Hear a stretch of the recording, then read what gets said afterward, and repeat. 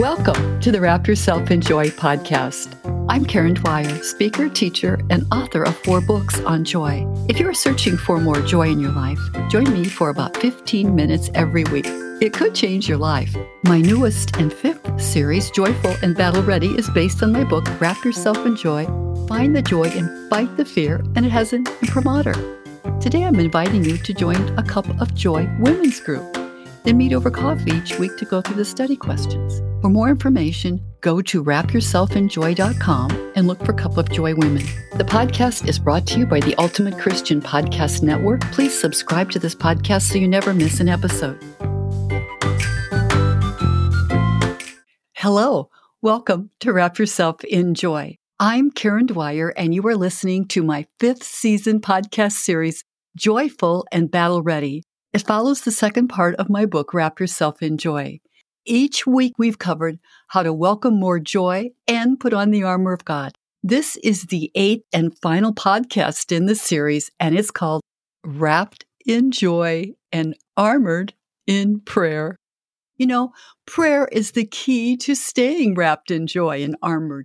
For example, Psalm 16:8, 9, and 11 say this, "Therefore, my heart is glad and my soul rejoices.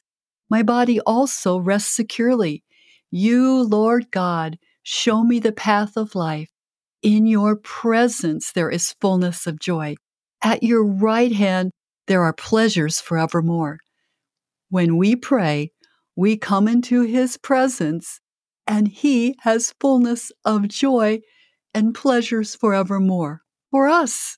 In John 15:9 and 11, Jesus said, "As the Father has loved me, so I have loved you. Abide in my love. And I have said these things to you so that my joy may be in you and that your joy may be complete." To abide in God's love means we are with him. We're in communication with him in prayer at all times. Remember the simple More Joy prayer guide from our second podcast in the series? It's based on knowing that when we come to God, he gives us complete joy. Proverbs 15:8 says, "The prayer of the upright is God's delight." So the Lord finds pleasure when you come to him in prayer. He never thinks, "Oh, no, not you again." No, he says, "I'm glad to be with you. I listen to you always." If we review the key points we've covered on staying joyful in this series, we will quickly find that it really relates to prayer.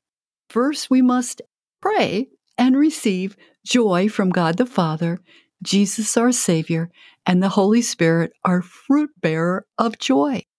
2, we come to the Holy Spirit and we pray or ask for increased capacity to receive God's love and joy. 3, we praise the Lord often. It's one of the 5 forms of prayer, and praise is connected with joy. For example, Psalm 95 says, "Come, let us sing joyfully to the Lord. Let us come before him with a song of praise. Joyfully sing out his praise." 4, we defeat joy busters with thanksgiving, another form of prayer, and prayerfully give the joy buster to the Sacred Heart of Jesus and receive joy in return. 5, to reject the joy thief of worry. Philippians 4 reminds us to offer thanksgiving and rejoice with every prayer petition. Finally, we read and pray Scripture daily, which brings deep spiritual joy and inner healing. So you see, prayer is the path to joy. Oh, and of course, there's so much more, but it has to start with prayer. In our 4th podcast, we covered receiving the oil of joy and the garment of praise from Jesus. I just love that. Jesus said God sent him to fulfill Isaiah 61, which is to bind up the brokenhearted, to proclaim freedom for the captives. And he goes on to say to give the oil of joy instead of mourning, and a garment of praise instead of a spirit of despair, also translated heaviness or discouragement. So when you are discouraged, when you're feeling heavy, when you're feeling down, put on the garment of praise. Even if you don't feel like praising God, ask the Lord for His oil of joy and for help to slip on the praise garment. Prayerfully picture yourself taking that garment of praise and joy from Jesus, putting it around your shoulders like a shawl or a wrap. Then turn on some praise music and sing along. In that way, you're wrapping yourself in praise, receiving the oil of joy. And don't go out without the garment. Remember, the devil will try to rob you of your joy and the joy of the Lord. He will try because the devil cannot experience true joy in God. So keep praising, keep praying, keep rejoicing and laughing with joy, and the devil will run. Next, the second half of each podcast took us to the armor of God from Ephesians 6. St. Paul tells us, be strong in the Lord and stand firm against the attacks of the evil one. Then Paul described each piece of armor ending with the sword of the Spirit in verse 17. In Ephesians 6:18, Paul says, pray in the Spirit at all times, and to that end, keep alert and always persevere in supplication for all the saints.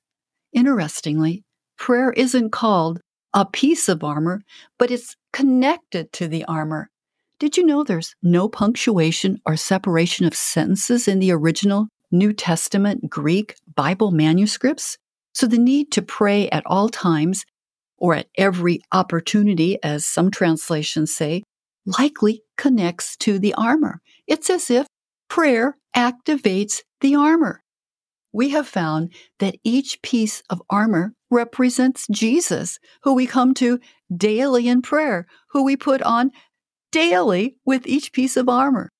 Prayer is the foundation of spiritual life for every Christian. In fact, St. Augustine, St. Basil, St. Chrysostom, and other church fathers stress it's very hard to be a Christian, if not impossible, without personal prayer or relational prayer. St. Augustine says, only in this personal relationship with Christ, only in this encounter with the risen one, do we truly become Christians. Our prayer is powerful. The enemy of our souls wants to distract us from prayer and make us think our prayers are ineffective. In Matthew 18, Jesus said we should pray always and never lose heart. That is, never grow faint, never give up, never be discouraged about prayer. Prayer is like oxygen to life. As a Christian, we live and breathe with prayer. When you hear Christians say, well, all we can do is pray, we need to respond. We will pray, God will hear, and He will change everything. Can you imagine what God would do if we prayed before every opportunity or activity? When prayer is the atmosphere we breathe and we keep breathing it, the Holy Spirit is released to work in unimaginable ways, and supernatural graces and gifts are poured out all around us. The Catholic Church defines prayer as a vital and personal relationship with the living God. It's a communion with Christ. It's a covenant relationship between God and man. So prayer is a relationship with God through Jesus Christ. God is with us always. He is for us. He is our helper in all things. So praying at all times means we're always connected with our closest friend. There is never a time to cease involving Jesus in our lives or to ask the Holy Spirit for guidance or discernment in everything we do. It will have amazing results. Praying at every opportunity or occasion, as the New American Bible Lectionary Version translates it, conveys that there are various times of every day, maybe opportunities that arise, that we need to pause and just for a moment pray and bring the event or the situation to Jesus. The book of Nehemiah offers this example. Nehemiah, while working amid great difficulties to rebuild the gates of his city, would often stop what he was doing and in a few words pray to God for help and guidance. In Nehemiah 6:9, he gives us this example as he simply prayed, "But now, O God, strengthen my hands." In other words, he was praying for the strength of God to help him do all that he had to do. Praying at every opportunity establishes a deep personal bond between you and the Lord. It's always heart to heart when you're speaking with him, and he hears you whenever you speak. In fact, Pope Francis says we can have confidence in prayer. Prayer is more than just a physical emotion or an intellectual act. It's an inner desire to encounter God with confidence. God has revealed himself to us in his Son, Jesus Christ. So the prayer of a Christian brings us into relationship with God without fear, without trepidation. One can establish a relationship built on confidence with him in prayer. So let's summarize those 6 pieces of spiritual armor we must put on. They include the belt of truth, the breastplate of righteousness, shoes made ready to proclaim the gospel of peace everywhere we go, the shield of faith, the helmet of salvation, and the sword of the Spirit, which is the Word of God. We should think about the armor often and, of course, put it on. We can speak to God about it because he provides it for us. He understands it. He is in each piece of the armor, and we can pray with each piece of the armor. So let's try it. Lord Jesus, I buckle up the belt of truth around my waist to support my faith core because the evil one likes to whisper lies, deception, diversion, division, and discouragement. But Jesus, you say, you are the way, the truth, and the life, in John 14:6. And your word is truth, John 17:17. So I declare Jesus Christ is Lord. I partake of him in the Eucharist. I renew my mind with Scripture. I entrust my life to you, O Lord. Lord Jesus, I put on the breastplate of righteousness to protect my heart. That's my thoughts, feelings, and desires. When the evil one says, oh, I'm not worthy, I say Jesus paid the price for my sins with his death and resurrection. 2 Corinthians 5:2 says it well. For our sake, God made him, Jesus, to be sin who knew no sin, so that in him I might become the righteousness of God. So in Christ Jesus, I am the righteousness of God because Jesus is the righteous one. Lord Jesus, help me to put on spiritual shoes, ready to proclaim the gospel of peace. Everywhere my feet take me, help me to bring your peace and share the gospel of peace. Jesus, you are the Prince of Peace, and in John 16:33, you said, I have told you this so that you might have peace in me. In the world you will have trouble, but take courage. I have conquered the world. So Jesus, you are my peace, and I take you and what you did for me on the cross everywhere I go. Lord Jesus, help me to raise up the shield of faith to quench the flaming arrows of the evil one. You promised to be my shield and refuge against attacks and temptations and doubts and fears. And Psalm 84 reminds me, the Lord God is my sun and shield. I can push back the evil one by calling on your name, the name of Jesus. You are my shield. Lord Jesus, I fastened the helmet of salvation firmly on my head. The helmet protects my mind from the destructive arrows aimed at my faith, especially the resurrection from the dead, which means I will be with you for all eternity. 1 John 5:11 says, and this is the testimony God has given us, eternal life, and the life is in his Son. Whoever has the Son has life. Thank you, Jesus. I have you. I will have eternal life. Eternal life lives in me. Finally, I take up the sword of the Spirit, which is the Word of God. Lord, help me to read your word and meditate on it every day, even for just 10 minutes a day. Then I can pray with the Scriptures and hear you speak to me. When the evil one whispers doubts and fears and worries and loneliness or anything else, the Holy Spirit will bring these verses to mind and I can repeat them because your word is the sword of the Spirit. Well, it's time to end our journey for today and for this series.